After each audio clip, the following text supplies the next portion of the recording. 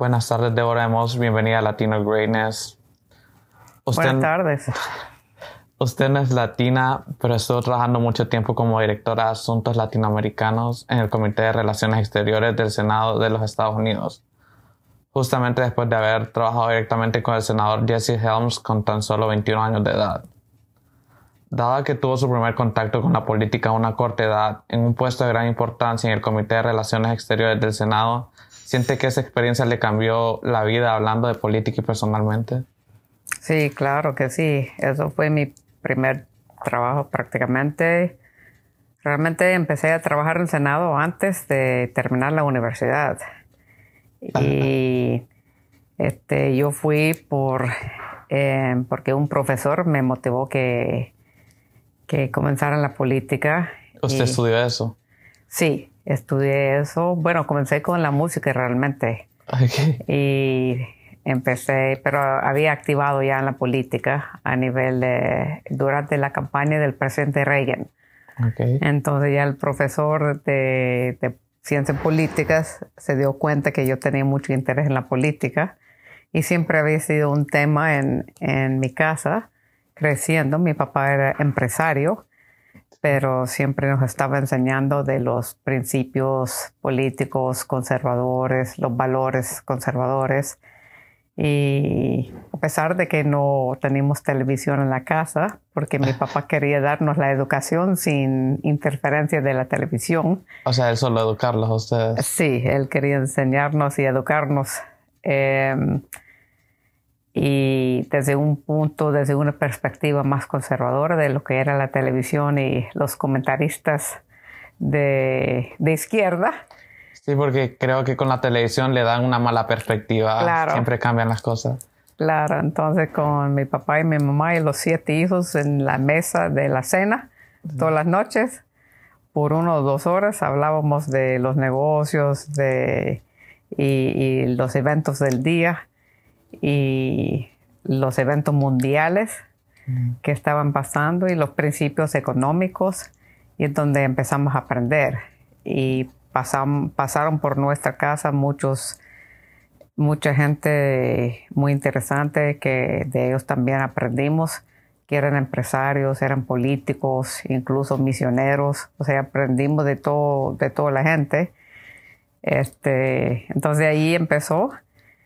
Y entonces cuando estuve en la universidad, desde el high school, empecé a aprender de las campañas que estaban en ese entonces, en los 70.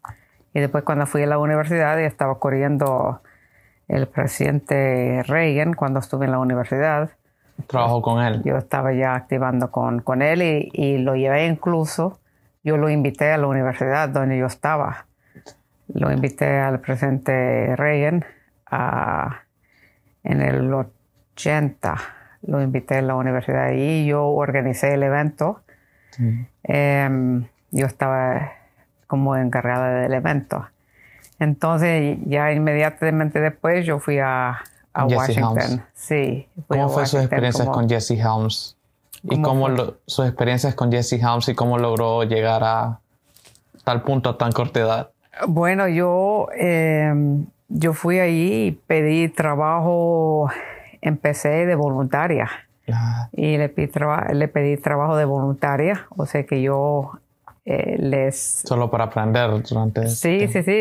O sea, yo creo que es bueno para todos los jóvenes que empiezan si se puede, que empiezan de jóvenes a activar, porque así se aprende.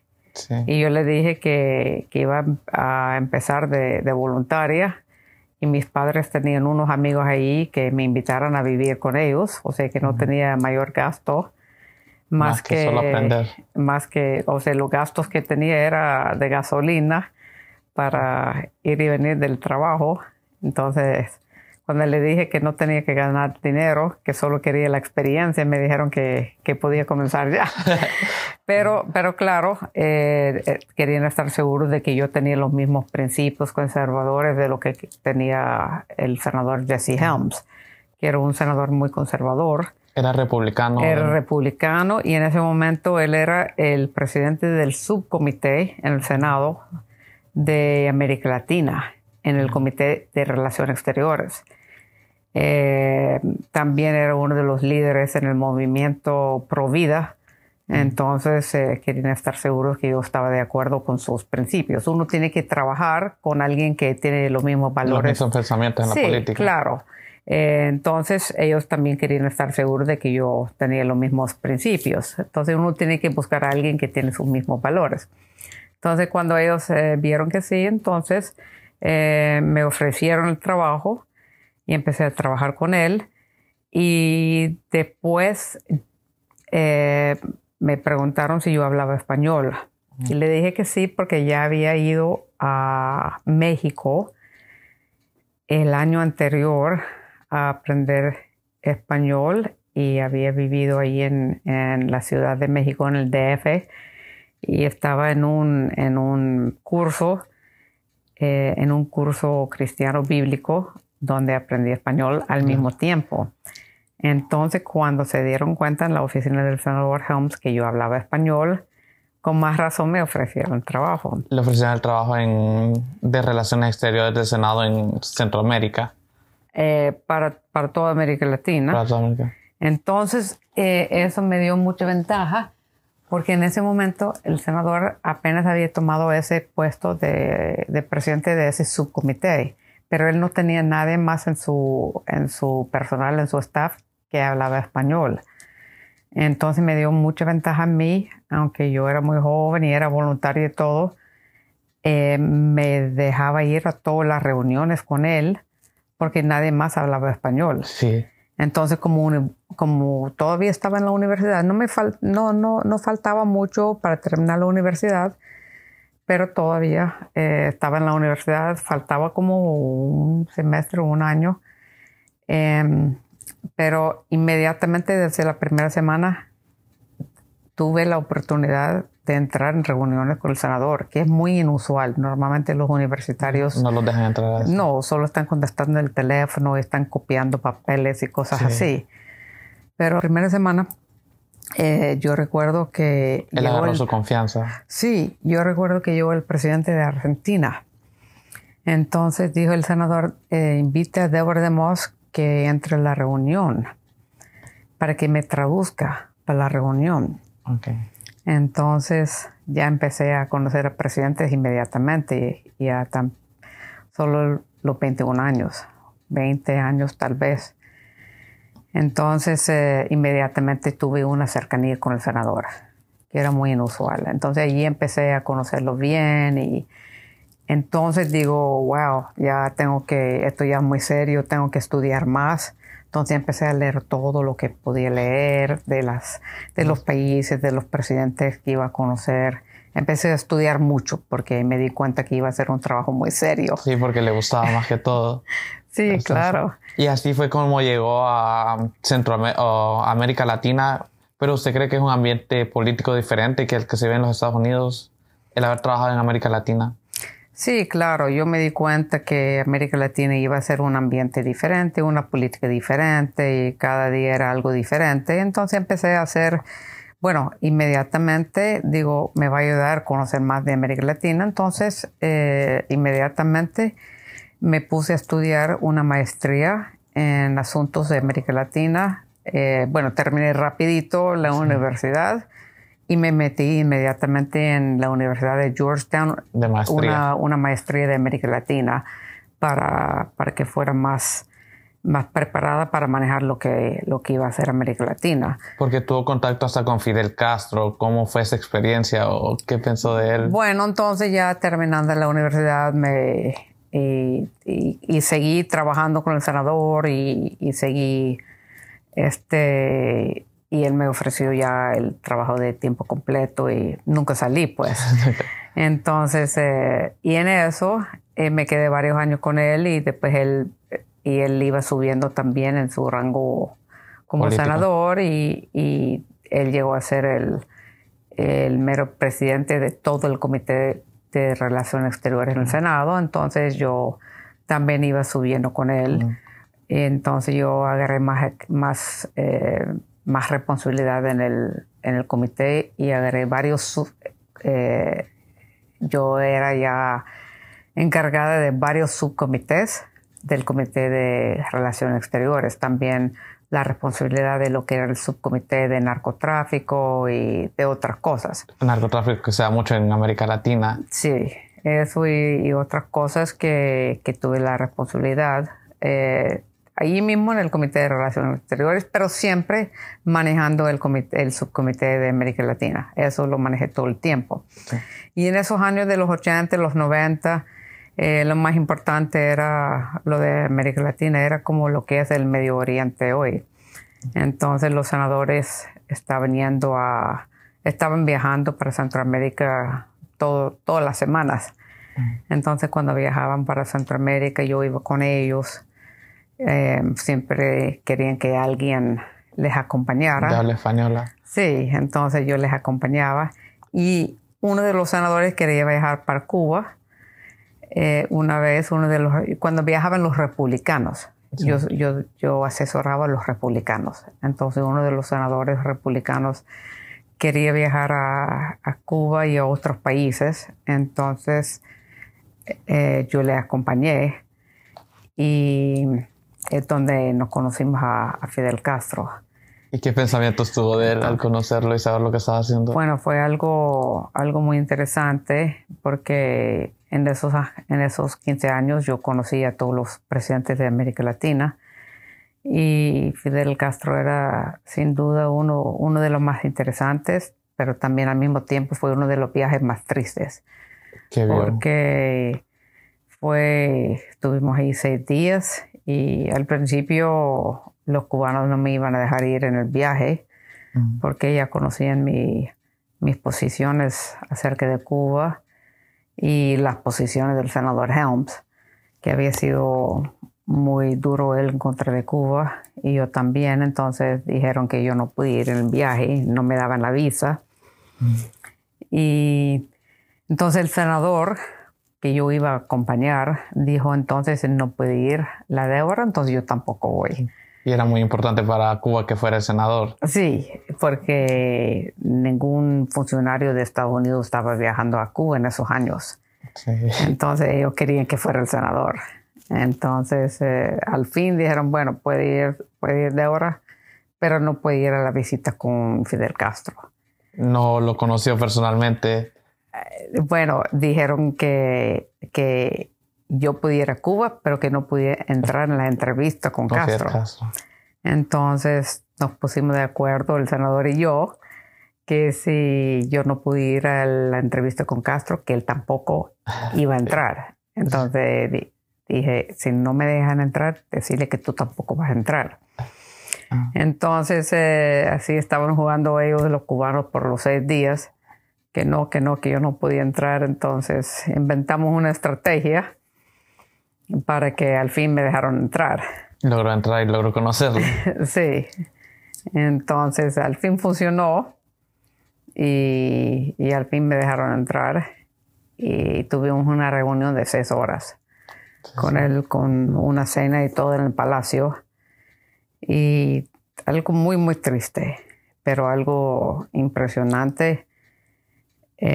Todo el viaje fue impresionante, pero triste, para ver que el pueblo estaba sufriendo tanto y para ver que no tenían realmente, que nada estaba funcionando dentro de Cuba. Ver los supermercados vacíos, sin comida. Ver que los niños en las escuelas no podían leer, en 5º grado no sabían cómo leer. Y ver que todo lo que pedíamos hacer, no querían dejarnos. Cuando pedíamos ir a algún lugar, no pueden ir. Por ser estadounidenses. Sí.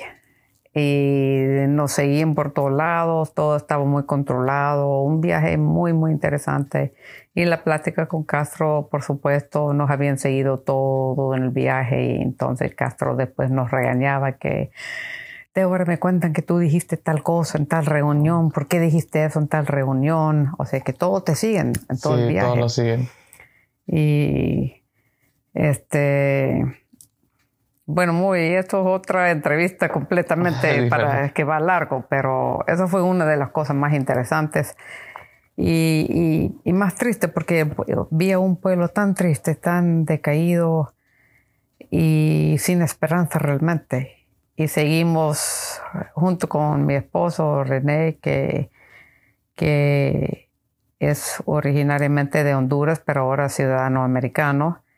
Y él y yo seguimos luchando por la libertad de esos países porque los dos tenemos pasión por esos países y Cuba es una de las cosas que seguimos. Que usted quiere cambiar. Sí, que seguimos ahora que vivimos en Estados Unidos con mi esposo y con 5 hijos que son latinos y americanos al mismo tiempo. Seguimos luchando por la libertad de los pueblos oprimidos. ¿Se quedó con ese cariño a Latinoamérica cuando tuvo este trabajo? Claro que sí. ¿Y cuál piensa usted que fue su mayor aporte a la comunidad latina durante su tiempo trabajando con los asuntos internacionales? En mi tiempo en el Senado de Estados Unidos, yo siempre vi que mi trabajo era tratar como una empleada del gobierno de Estados Unidos. Yo sentí que mi trabajo era tratar de hacer 2 cosas. Ayudar a los americanos que vivían en el exterior, o sea, los empresarios que estaban tratando de hacer negocios en América Latina y que siempre tenían problemas con la burocracia en América Latina, eso era uno. O los americanos, por ejemplo, que tienen propiedades confiscadas en otros países, tratar de ayudarles a ellos. O que tenían problemas de otro tipo en América Latina. Y también ayudar a los latinos que tenían problemas, que estaban viviendo con menos libertades. En los países de uno o en los Estados Unidos. Claro. Entonces, para mí, eso eran, si podíamos ayudar a una sola familia o una sola persona a vivir con más libertad, valía la pena. Entonces, por ejemplo, una de las grandes luchas que trabajamos en esos años era la lucha contra el comunismo en Nicaragua. Y eso era una lucha de más de una década que todavía están luchando. Sí. Volvieron a luchar en eso y me da mucha tristeza porque fue una lucha que yo trabajé por muchos años y era una cosa de vida o muerte en esos años. Era más violento tal vez en esos años de lo que es ahora, pero no es menos importante ahora. Y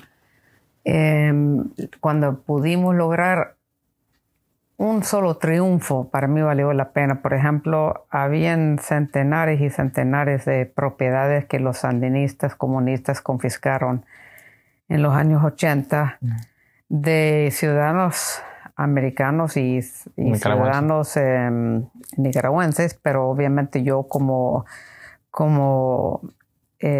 trabajando con el gobierno americano, mi deber principal era ayudar a los ciudadanos americanos a recuperar sus casas y sus propiedades confiscadas por el régimen sandinista comunista en Nicaragua. Entonces, eso fue uno de los grandes proyectos que hicimos en esos años y logramos, presionando a través conseguimos el apoyo del Departamento de Estado, de la Casa Blanca, y hicimos un gran papel. Y incluso escribí yo con mi equipo, yo formé un equipo en el Comité de Relaciones Exteriores del Senado que se hizo muy famoso en Centroamérica. Escribimos un libro, yo encabecé el proyecto que se leyó por radio por muchos meses, un libro de unas 200 páginas que se llama Nicaragua Hoy. Y la oposición en Nicaragua se puso a leer y leerlo en la radio en Nicaragua. Y era de todas las cosas malas que estaban haciendo los sandinistas que no se sabía abiertamente. Y nosotros hicimos unas investigaciones de las propiedades que estaban robando, de la gente que estaban matando. y cosas así que hicimos, y después, si hubiéramos tenido el internet en esos días, hubiéramos podido hacer mucho hubiera más. ayudado más. Pero lo tuvimos, son cosas que ustedes, los jóvenes, no aprecian hoy, de que lo tienen muy fácil con el internet, que nosotros lo tuvimos que hacer con fax. O sea, tuvimos muchas... Fue un trabajo más difícil en tiempos anteriores. Tuvimos que usar el fax y tuvimos que tener muchas reuniones y hacer las investigaciones en persona. O sea, viajábamos, nos reuníamos con nuestras fuentes de información y teníamos que hacer investigaciones de puro trabajo, pues. No teníamos el internet para andar buscando cosas en el internet.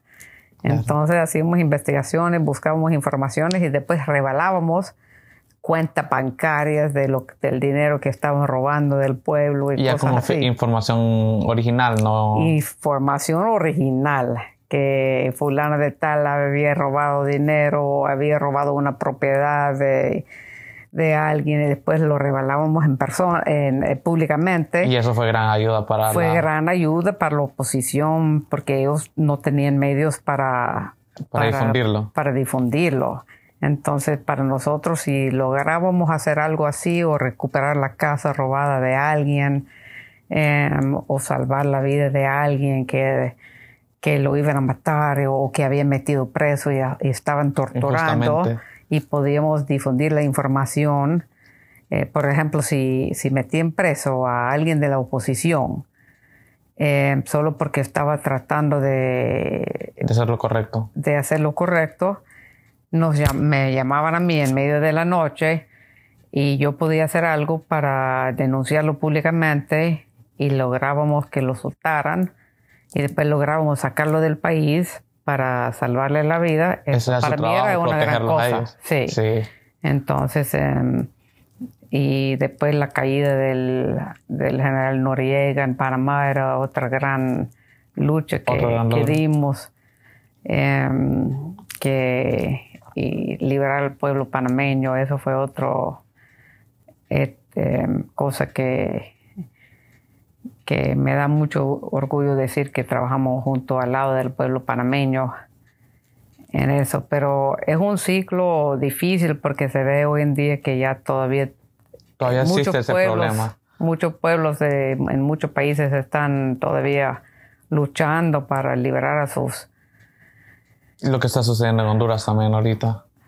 Bueno, en todos los países de América no es fácil, es una lucha permanente, y yo no estamos en el gobierno todavía, estamos en el sector privado. Mi esposo y yo ahora nos dedicamos a los bienes raíces, sí.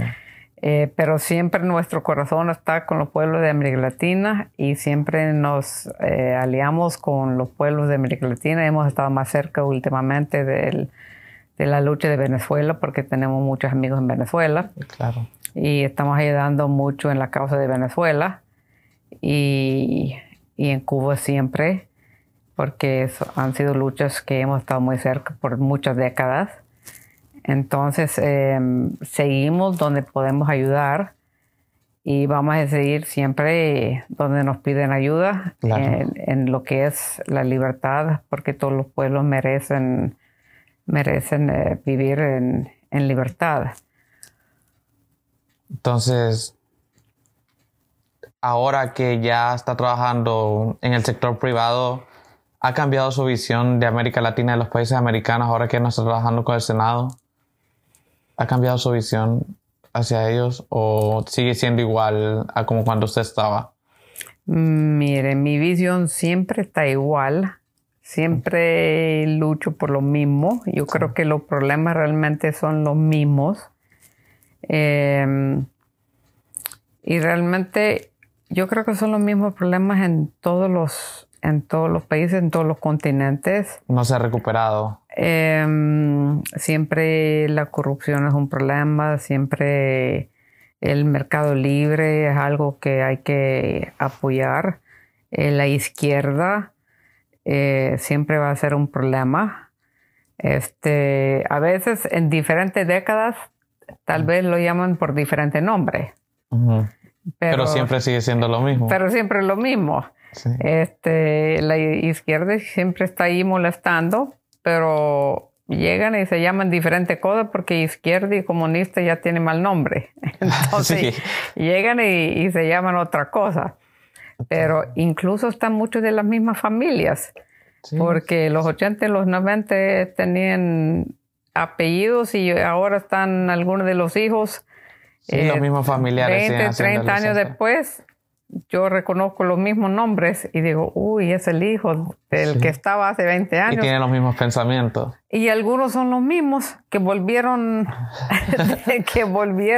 Entonces la visión sigue siendo la misma, no ha cambiado mucho. No ha cambiado mucho, porque el ser humano es igual siempre. Y solo que yo diría que los pueblos, y digo lo mismo en Estados Unidos, fíjese Marco, porque yo siempre digo que a veces los hombres buscan muchas respuestas en los políticos. Sí, pero el pueblo es la que tiene el poder y ellos no se dan cuenta. Bueno, a veces, dos cosas diría yo, dos observaciones. A veces el pueblo se queja mucho por los líderes.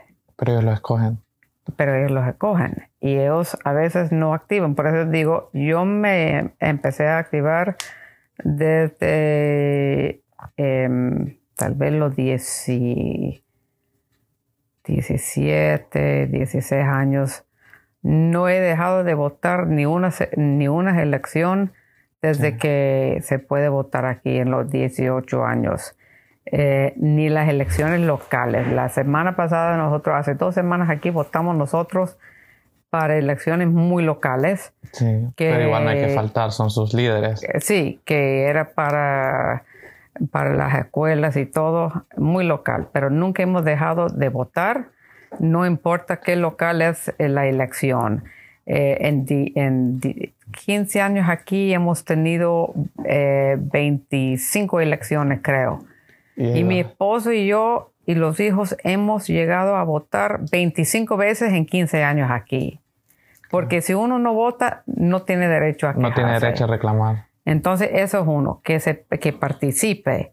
Y segundo, que no pongan tanta esperanza en los hombres, que busquen a Dios para la paz y para la esperanza, porque los hombres siempre nos van a fallar. Sí, los hombres no somos perfectos. Sí, nos van a fallar. Entonces, los hombres no son capaces de resolver los hombres ni las mujeres son capaces de resolver todos los problemas.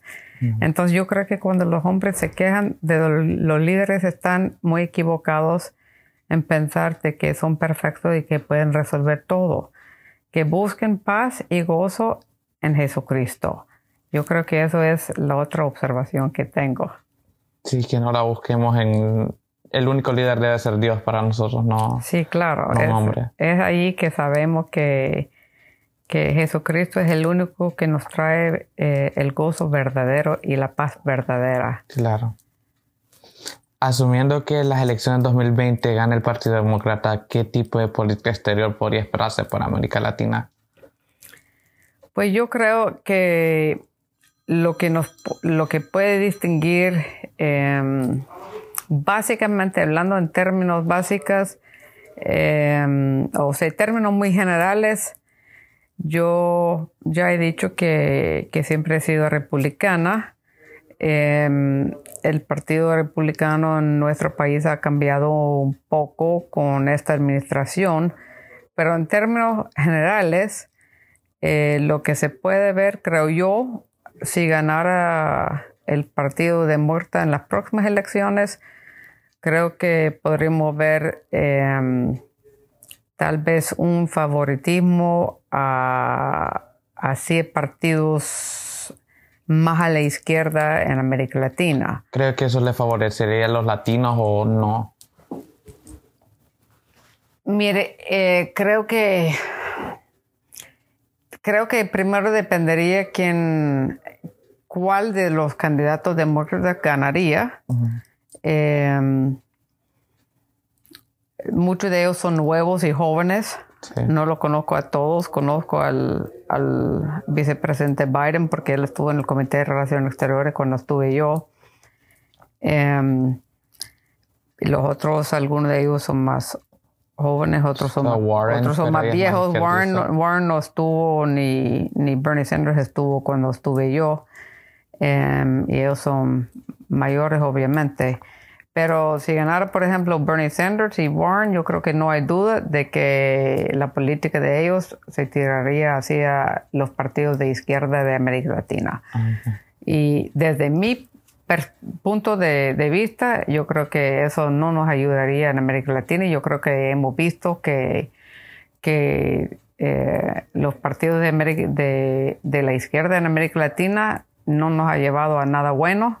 Claro. Yo creo que eso lo hemos visto hemos visto resultados catastróficos en América Latina con esos partidos. Solo uno tiene que ver a Cuba, a Nicaragua, a Evo Morales en Bolivia y a Maduro en Venezuela. Lo que es Venezuela ahora bajo Maduro es uno de los peores casos en el mundo ahorita. Claro. Es realmente trágico lo que es Venezuela hoy en día con Nicolás Maduro. Es una de las situaciones más trágicas del mundo ahorita, lo que está viviendo el pueblo venezolano. Y alguien que lo niegue está o es ciega, sí, o es tonta o es cómplice de lo que está pasando ahí. Venezuela. Y es manejada por los rusos, por los chinos, por los cubanos, y los pobres venezolanos están muriendo, los están torturando y no hay nombre por lo que está pasando ahí. Y no se pueden liberar porque los cubanos y los rusos tienen total control de lo que está pasando ahí. Uh-huh. Y el presidente Guaidó está haciendo lo imposible para liberarse, pero no pueden ni moverse allí por el control absoluto que tiene Rusia y Cuba, uh-huh, sobre ese pueblo. Entonces, yo creo que el presidente Trump ha hecho lo que se pueda, pero yo creo que, y junto con el senador Marco Rubio y con los otros de la administración, y yo estoy con la esperanza de que antes de que termine esta administración y antes de las próximas elecciones, estoy con la esperanza de que la administración aquí de Estados Unidos va a hacer algo a favor de sin o con los aliados de Estados Unidos, sí, para sacar a Nicolás Maduro del poder, sí. Y espero que con eso vamos a ver cambios con los otros países, porque la región está muy delicada en este momento. Y yo sé que los hermanos bolivianos y de toda la región, hasta en Chile ahora, sí, el problema que está viendo en Chile. Estamos viendo que está muy delicado, que ha sido un bastión en la región por muchas décadas. Y si vemos problemas en Chile, por favor, ¿qué es lo que vamos a ver? Que ha sido el ejemplo para toda la región. Entonces realmente necesitamos prestar mucha atención, y ahora tenemos muchos latinos en Estados Unidos que deben de estar con miedo. Entonces, para mí, necesitamos seguir apoyando presidentes que apoyan un libre mercado y políticas más centrado y que apoyan políticas que no sean de izquierda. Sí. O vamos a volver a un hemisferio con muchas dificultades, porque hemos estado preocupados por latinos que están pasando por la frontera. Eso va a aumentar y va a multiplicar con los problemas que hay en 100 veces más, claro. Sí. Si permitimos, si no prestamos atención a la región. Sí. Hay que recuperar primero la paz en los países para evitar que se vengan a los Estados Unidos. Exactamente. Y para hacer eso queremos apoyar el sistema, queremos promover programas allí en los países para que haya estabilidad dentro de los países. Cero corrupción y más economía. Claro. Mejor economía. Y ayudarles a fortalecer el sistema judicial adentro del país. Sí. Bueno, la última, ¿qué mensaje le daría a los latinos positivos que están en los Estados Unidos ahorita, que tal vez están con miedo por lo que está pasando en sus países o lo que está habiendo aquí de muchas deportaciones? ¿Cree que hay esperanza para ellos ahorita aquí o...? Bueno, hay muchos en el Congreso ahora que están prestando atención a ese problema. Cada quien, claro, hay muchos que están con un estatus diferente. Entonces es una pregunta un poco complicada porque todos tienen un estatus diferente. Sí.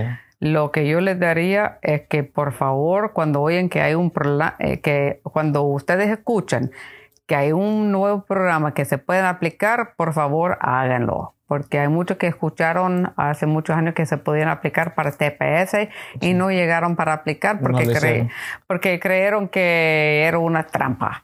Sí. Por favor, no crean algo así. Cuando ustedes oyen que hay un programa y se pueden aplicar, háganlo.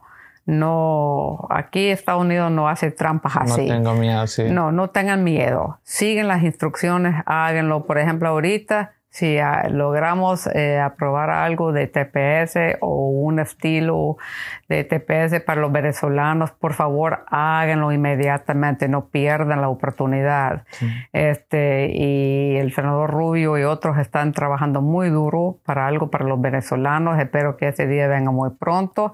Hay que aprovechar inmediatamente y no permiten tampoco, chequeen bien sus abogados, no permiten, porque hay muchos abogados también aquí que no son buenos. Entonces busquen buenas referencias de los abogados porque hay abogados que les están cobrando de puro gusto que ustedes están pagando y que no son buenos, que no les van a conseguir nada. Entonces chequeen bien sus abogados, busquen referencias y que los que tienen TPS hay que recordarse que de hacer su renovación todos los años y hay que esperar, no sé qué es lo que va a pasar, pero otra vez le digo, confía en Dios. Confía en Dios. Y si Dios quiere que se queden aquí, se van a quedar aquí. Sí, cada quien tiene su propósito. Sí, claro. Y si Dios les manda otra vez a su país, entonces a lo mejor Dios tiene algo maravilloso para ustedes en su país. Sí. Y que vayan ahí y que cuando yo me casé con mi esposo de Honduras, yo fui ahí, yo dejé a mi país de Estados Unidos por 10 años, me fui a Honduras. Es algo que nunca había pensado. Yo fui al país de mi esposa, a Honduras, por 10 años. Claro. Es algo que nunca había pensado. Pero Dios lo puso en su camino. Dios me puso ahí, lo puso en mi camino y me tuvo ahí por 10 años y allí pude hacer cosas muy lindas, maravillosas por 10 años que nunca me había imaginado. Y logramos hacer un programa ahí con la Bolsa Samaritana. Que después del huracán Mitch, que era un programa de construir casas, construimos miles de casas después del huracán Mitch y logramos llevar centenares de miles de regalos para niños después del huracán Mitch a través de la organización internacional Bolsa Samaritana, Samaritan's Purse.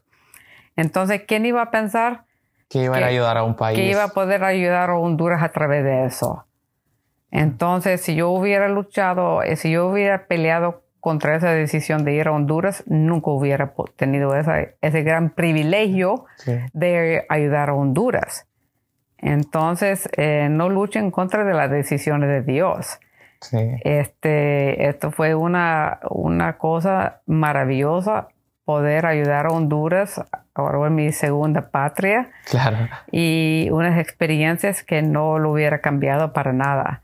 Entonces yo realmente le doy gracias a Dios por la oportunidad de que tuve yo con mi esposa René y nuestros 5 hijos, de poder vivir en Honduras y tener esa experiencia de ayudar a otro país y tener esas experiencias. Y cada quien puede ayudar a su país, contribuyen a su país a tratar de mejorarlo. Sí, porque hay gente que se viene acá y se olvida de sus raíces y eso no es lo correcto. Y no creen que no hay nada que hacer en su país. Traten de contribuir a su país, a ver en qué pueden contribuir para hacerlo mejor. Porque cada quien puede poner su granito y puede por tan hacer pequeño algo. que sea, siempre se le agradece la ayuda. Porque hay gente que dice, voy a ir a Estados Unidos porque va a ser mucho más fácil ahí. Sí, no cree que es tan fácil aquí, porque aquí llegan algunos y están viviendo 3, 4 familias en una casita bien chiquita y están trabajando 3, 4 trabajos aquí y después no pueden conseguir licencia y no pueden conseguir seguro de salud. Y resulta que es mucho más difícil la vida aquí que en su país de origen. O sea que usted dice que lo piensen bien antes de tomar la decisión de venirse. Claro. Y tal vez hubiera sido mejor quedarse en su país y tratar de hacer cambios en su país. Claro. Entonces, claro, Estados Unidos es una gran nación, pero tal vez uno podría quedarse en su país y tratar de hacer cambios. Mi esposo, mientras estuvo en Honduras, estaba tratando, él activó también la política en Honduras y trató de hacer cambios en Honduras mientras estuvo ahí, hasta que Dios lo movió. Cambió planes y nos movió para acá otra vez. Claro. Entonces, cada quien debe estar contento donde Dios le tiene en ese momento. Okay. Muchas gracias, Débora. Un placer hablar con usted y gracias por su entrevista hoy. Muchas gracias, Marco, y felicidades por ese programa que está haciendo. Ok, gracias.